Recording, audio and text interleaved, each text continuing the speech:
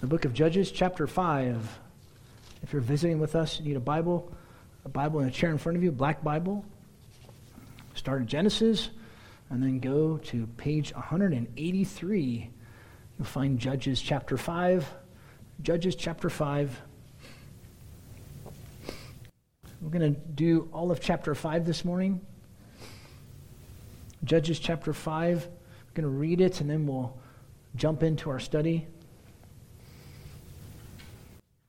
By the way, you notice in the prayer time, pastoral prayer, I'm praying for different institutes or academies from the Masters Academy International, which we support as a church, TMAI.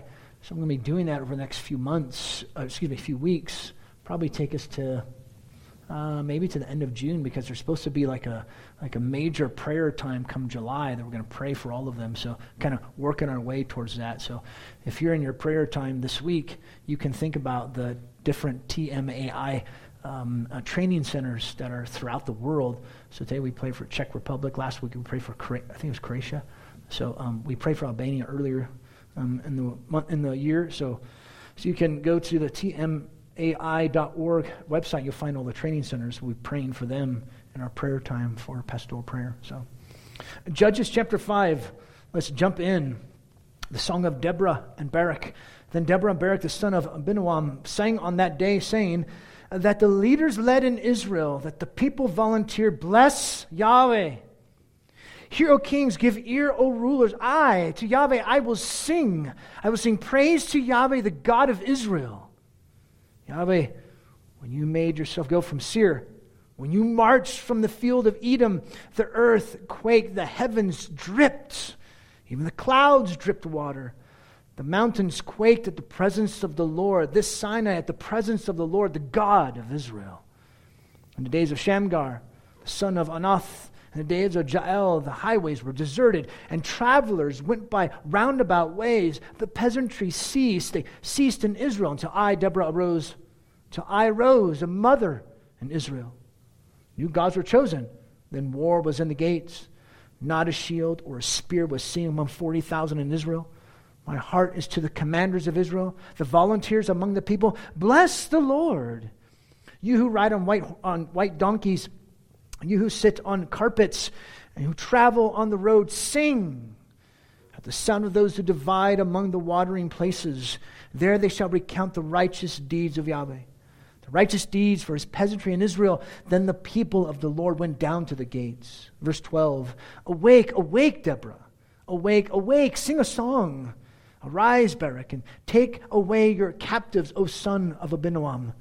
Then survivors came down to the nobles. The people of the Lord came down to me as warriors. From Ephraim, those whose root is in Amalek, following you, Benjamin, with your peoples. From Machir, commanders came down, and from Zebulun, those who wield the staff of office. And the princes of Issachar with Deborah as Issachar, so Barak. Into the valley they rushed at his heels. Among the divisions of Reuben, great resolves of heart. Why did you sit among the sheepfolds to hear the piping for the flocks? Among the divisions of Reuben, great searchings of heart.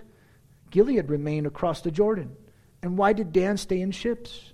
Asher sat in the seashore, at the seashore, and remained by its landings. Zebulun, a people who despised their lives to death, and Naphtali also on the high places of the field. The kings came, fought. Then fought the kings of Canaan at Anak, near the waters of Megiddo. They took no plunder in silver. The stars fought from heaven. From their courses they fought against Sisera. The torrent of Kishon swept them away. The ancient torrent, the torrent of Kishon. Oh, my soul, march on with strength. And the horses' hoofs beat from the dashing of his valiant steeds. Curse Meroz, said the angel of Yahweh. Utterly curse its inhabitants, because they did not come to the help of the Lord, against the warriors. Verse 24. Most blessed of women is Jael, the wife of Heber the Kenite. Most blessed is she of women in the tent. He asked for water. She gave him milk. In a magnificent bowl, she brought him curds. She reached out her hand for the tent peg and her right hand for the workman's hammer. Then she struck Sisera. She smashed his head, and she shattered and pierced his temple. Between her feet he bowed, he fell, he lay. Between her feet he bowed, he fell. Where he bowed, there he fell dead. Out of the window she looked and lamented, the mother of Sisera, through the lattice. Oh, why does his chariot delay in coming? Why do the hoofbeats of his chariots tarry? Her wise princesses would answer her. Indeed, she repeats her words to herself. Are they not finding? Are they not dividing the spoil? A womb, 2 wombs for every warrior. To Sisera a spoil of dyed work, embroidered, dyed work of double embroidery on the neck of the spoiler. Thus let all your enemies perish, O Lord, but let those who love him be like the rising of the sun in its might. And the land was undisturbed for 40 years. You know, there's nothing like winning a big game. I remember we won a big football game when I played football my senior year. It was a homecoming game. It was a big game. We won. It was homecoming, so people were screaming and shouting, yeah, yeah. Everyone was all excited, yeah, that's great, yeah. You know, and they're relishing in the big win themselves. You ever watch college football when there's a big game? Riley, you know what I'm talking about. And then everybody runs onto the field. You see all the people, they're like, oh yeah, everyone's all excited. You know, the players are excited, but even the people who are watching, they're excited. Everyone's excited. Everyone's into it. Everyone's a part of it. What a great feeling, not just for the players, but for the spectators as well. What a great feeling and excitement to experience God's love. And as we're coming to this part in Judges, remember, Judges is about God's never-ending, overwhelming, relentless love for his people. That's the theme of Judges. And as we come to this part in chapter 5, it's this subtitle, Praise him for this great love. Praise him for this great love. If you miss anything, there's so much here we can go through. If you miss anything, don't miss this. We're praising God for his great, amazing, relentless, never-ending, overwhelming love. I'll put in a statement for you. Here's the main point of this song, the Song of Deborah. The main point of this song is to praise Yahweh for graciously saving his people, which is a foretaste and preview of what he'll do in the future, and an urging and prompting to solely love him. So don't miss that.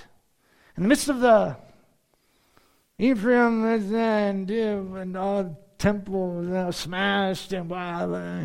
In the midst of all that, this is the point to the song. They're praising God for his salvation. And this salvation is a foretaste of what he's going to do in the future. And it's an urging to love him. Don't miss that. It's the main point.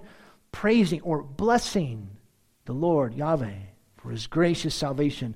And then the main impact, Yahweh's future victory will come over all his enemies. And our continual love for him. That's the main point of the song. God was so gracious in his love to save Israel, where he didn't have to do it. They did not deserve his deliverance, just like we don't deserve his salvation in Christ. I mean, remember, they were the ones that followed after other gods. They were the ones that played the harlot. They were the ones that did evil in the sight of the Lord. And he brought the disciplining hand, right? The Canaanites came, and they were enslaved, what does it say? For 20 years, severely enslaved for 20 years. But they cried out to the Lord, and God was gracious, merciful, because he likes to show his love for his people. They didn't deserve it, just like you and I don't deserve salvation in Christ.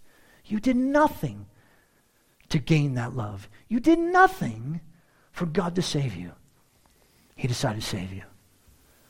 I should promote praise. I should just drive you to praising him for this great salvation. Israel, through Deborah and Barak's song, they celebrated this victorious salvation, deliverance from Sisera and the Canaanites. It's a heartfelt praise song to God for leading his people into such a great victory, great triumph. It's a hymn of thanks, a song of victory. That's what this is. It's a great display of God's grace to Israel. They didn't deserve his help. They didn't deserve this victory because they sinned. But he fought for his people, and he saves his people in spite of them, doesn't he? He saves us in spite of us. So, may this song prompt you to praise God for his salvation, to hope in his future deliverance, and to love him with all your heart. Don't miss that either. May this song prompt you to praise God. May it prompt you to hope in his future deliverance over all our enemies. And may just drive you to love him with your whole heart. If you miss anything, don't miss that. So let's walk through the text. So first, notice, verses 1 through 3, it begins with praise Yahweh. Deborah and Barak, they sang the song, and they wrote down the lyrics for all to hear, for all to be a part of this, especially the later generations, to see the faithfulness of God and the great things he's done. To the leaders in Israel, leaders lead in Israel, the people volunteered, bless the Lord. Hear, O kings, give ear, O rulers. To the Lord I will sing praise to the Lord, the God of Israel. He's the only God, the one true God. Notice the covenant relationship that he had with his people, the God of Israel. The end of verse 5, it says, the Lord, the God of Israel. He had done righteous acts, acting as Israel's champion. And he takes very seriously those who come against his people. Even if it's his disciplining hand, he still takes it seriously. He was so gracious to save them. So praise Yahweh. So now we're going to see 5 different reasons to praise Yahweh and his saving Israel. 5 different reasons that Deborah and Barak will give. Here's reason, and then we're going to see some different things in between that as well. So reason number 1, because of his explosive action as Israel's champion. Explosive action. You see that in verse 4 and 5. Verse 4, Lord, when he went out from Seir, when he marched from the field of Edom, earthquake, the heavens dripped, the clouds dripped water, the mountains quaked at the presence of the Lord. This Sinai. Notice, it's likened to his awesome, majestic appearance on Mount Sinai with Moses. Remember when he came and there's clouds, there's thunder, there's earthquake, there's all that stuff going on. So it's just like this. She's saying this is what happened. She's likening this to Sinai. The God who came to his people in the desert comes again and again to save his people and deliver them from their oppressors or from their trouble in spite of them. They brought it on themselves. And you bring it upon yourself too, don't you? I do all the time. And yet God is a God who saves. He loves to save his people. And we cry out to him and say, God, I need you. Praise Yahweh. First, his explosive action here. Second, because he rescued his oppressed people. Look at how it's described in verses 6 through 8, how oppressed they were. Things were so bad. Verse 6, in the days of Shamgar, the days of Jael, the highways were deserted. Travelers went by roundabout ways. The peasantry ceased. They ceased in Israel. They couldn't travel safely. They were even defenseless. They had no warriors. Not a shield or a spear was seen. No army. No weapons. Even their produce was stolen by marauders. Unsafe. Little food. It was sad. And notice verse 8. It was sad because new gods were chosen. And because new gods were chosen, thus God brought war. They went after other gods, so they were going to face God's disciplining hand. They were in a hopeless condition.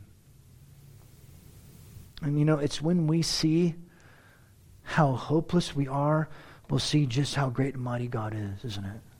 That's when we see that. He's the Almighty. And they cried out to the Lord, asking for his help, and he rose up for his people. When we are in a desperate situation, we see that God is the one who rescues us. We are a desperate people who rely on the all-sufficient God, the God who repeatedly rescues us, his people, in our distress, even the distress that he brought upon us as part of his discipline. He rescues his people. He loves to do that. So the reasons to praise Yahweh, first, his explosive action. He rescued his oppressed people. And then notice verse 9 through 11, which is kind of a hard section to figure out, but I think what he's doing is, he is doing, praising Yahweh, and everyone to sing to him, kind of joining along with them. Verse 9, my heart is to the commanders of Israel, the volunteers. Bless the Lord. You ride on white donkeys. Sing. It seems to be describing praise to Yahweh once again. God had triumphed. Israel experienced rest from their oppressors. They're called to bless Yahweh. Then the travelers are called to sing too. Come on. You come along with us too and praise Yahweh for what he's done.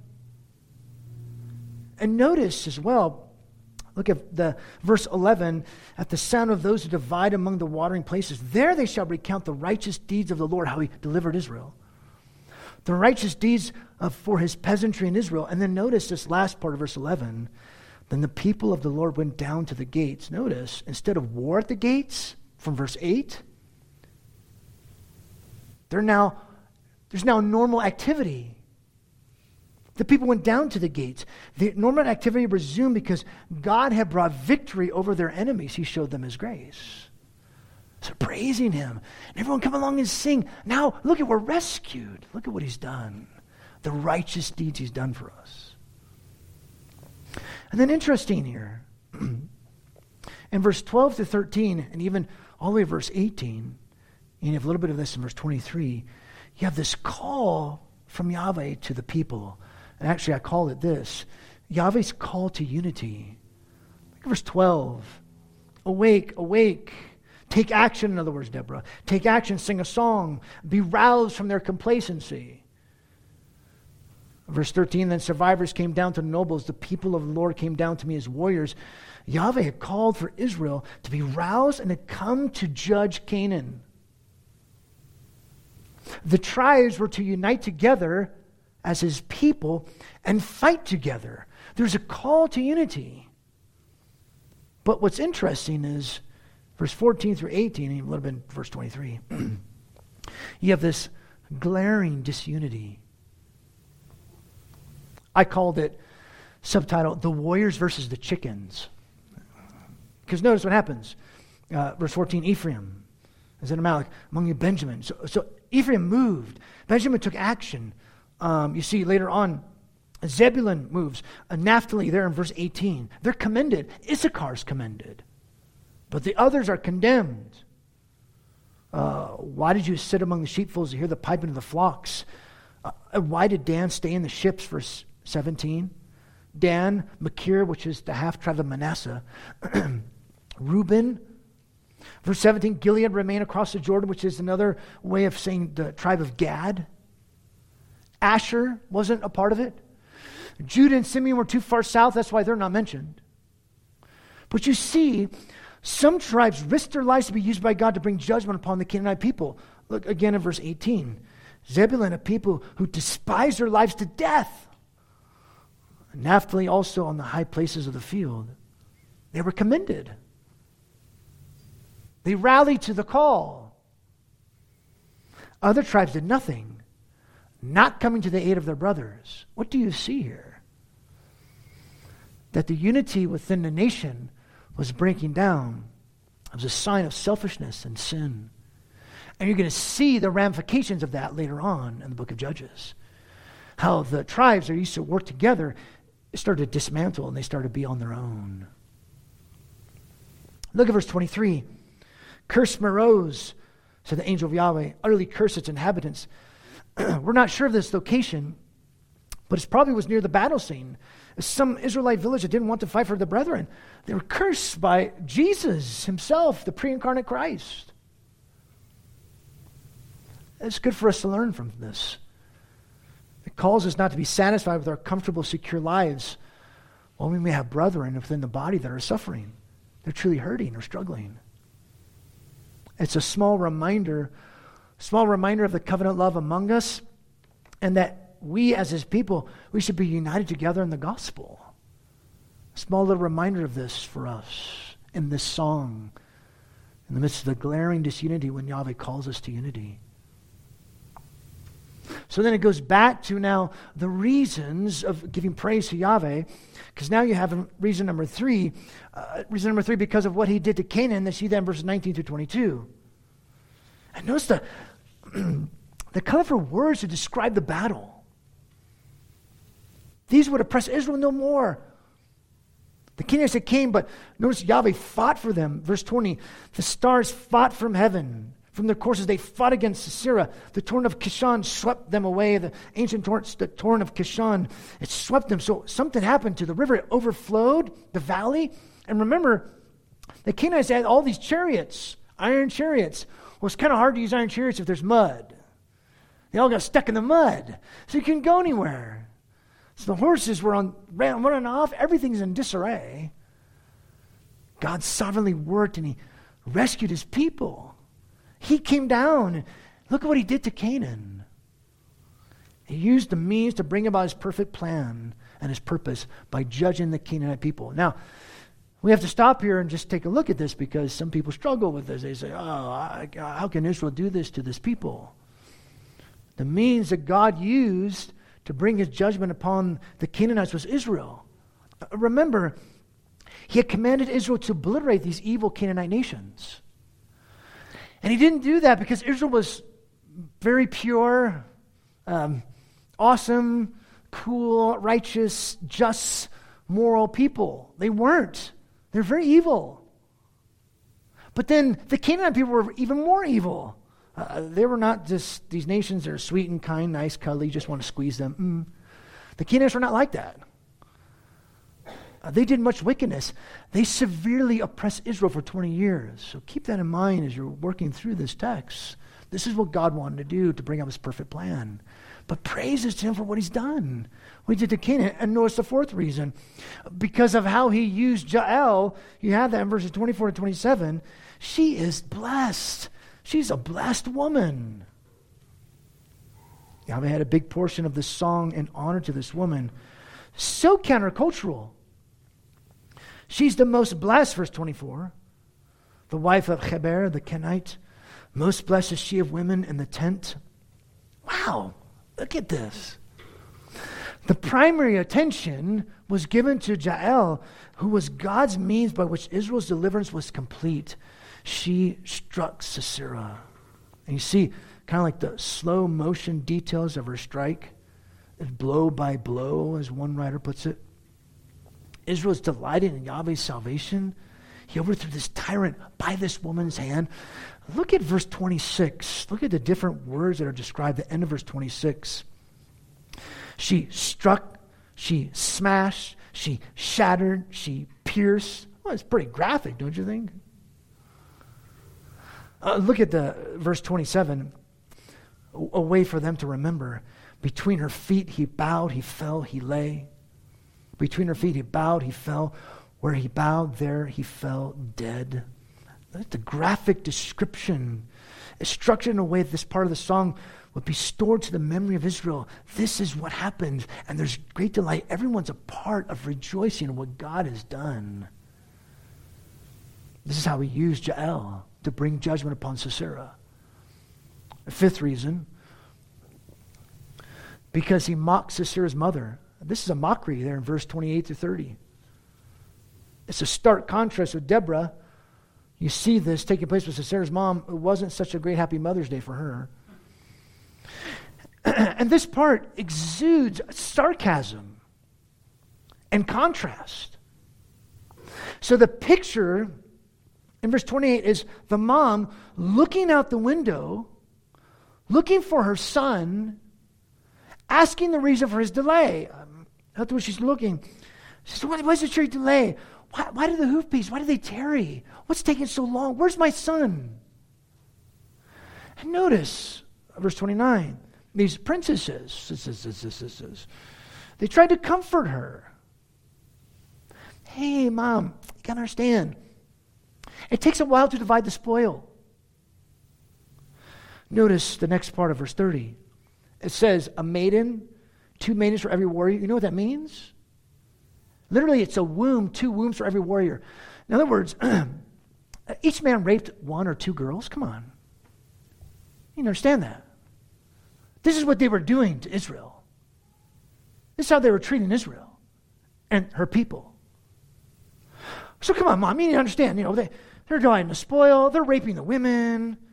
They took a plethora of garments to add to your wardrobe. Interesting, Sisera was in a wardrobe, lying dead.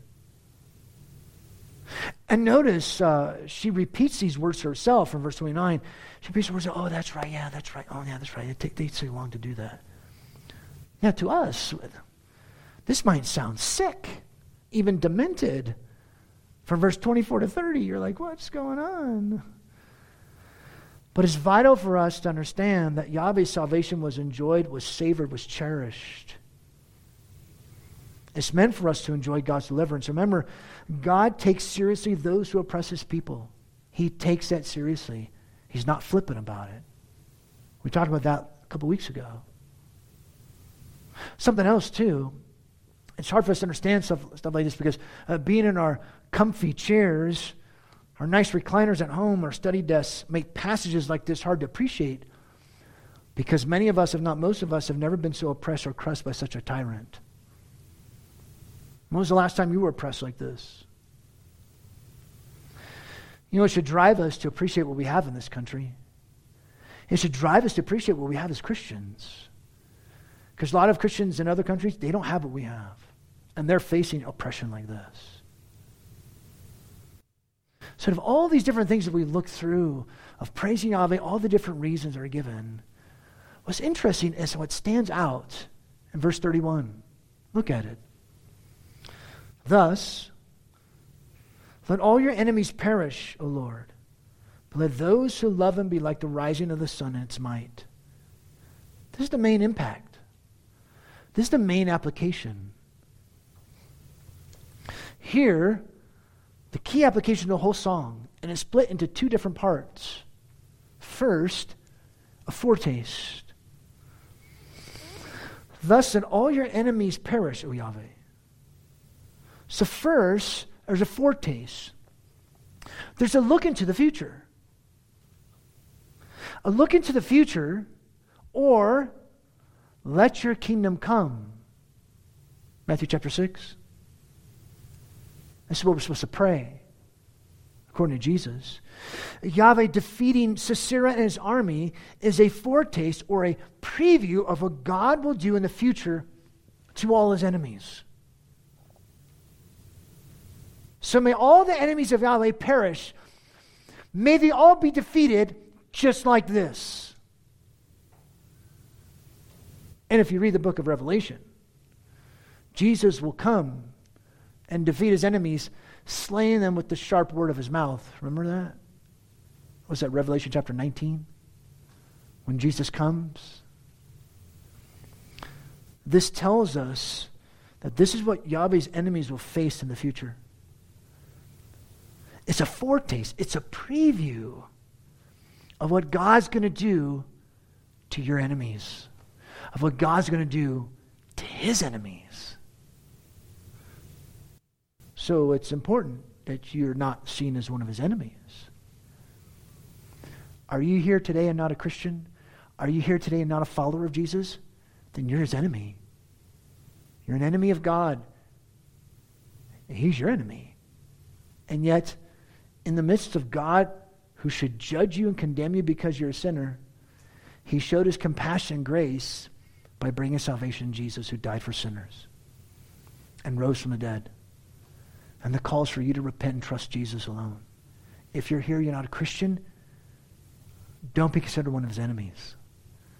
Be considered one of his friends. Come to Christ and be saved. He'll save you. He'll deliver you because he loves to save sinners. He's in the business of saving sinners. So here you have this foretaste, this preview of what's going to happen in the future, but then you have something else. Second, a prompting. The last part of verse 31. Let those who love him be like the rising of the sun in its might and its strength. This is a call to love.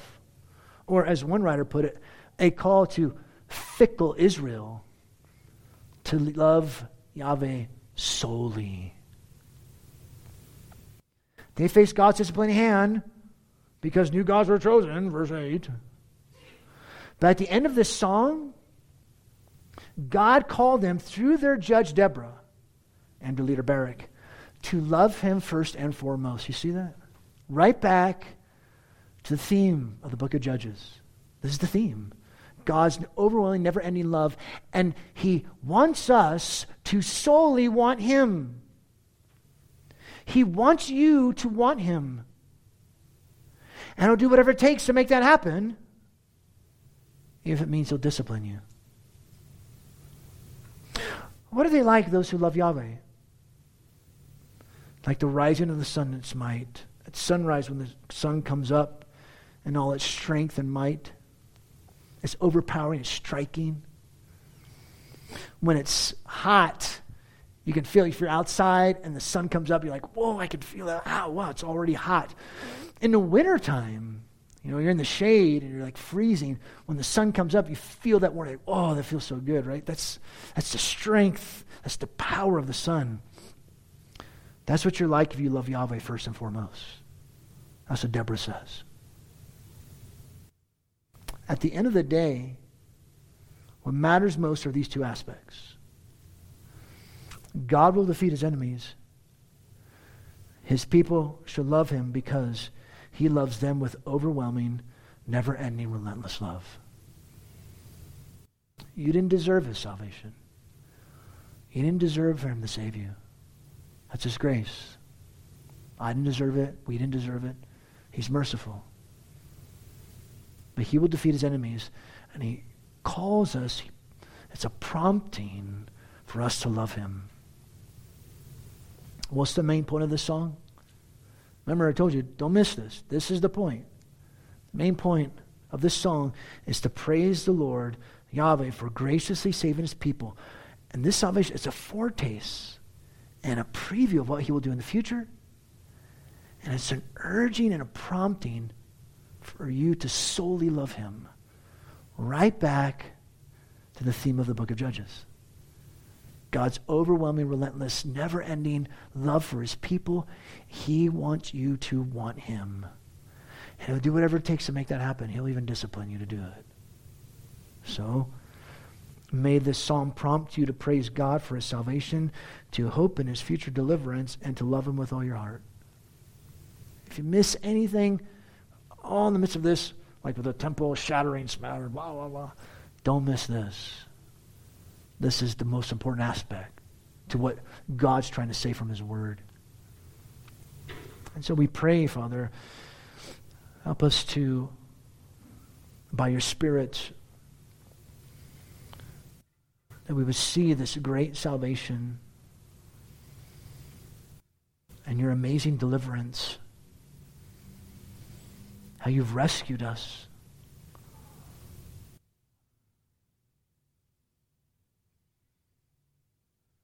Give us such thankful hearts, hearts of such love and passion for you.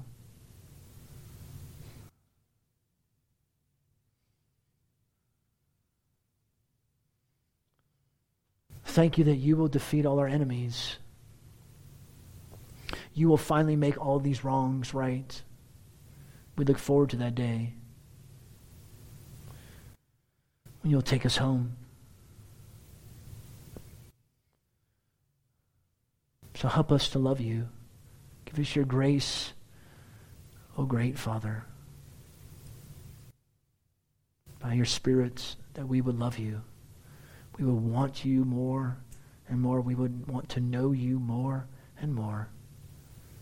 Help us to learn from Israel.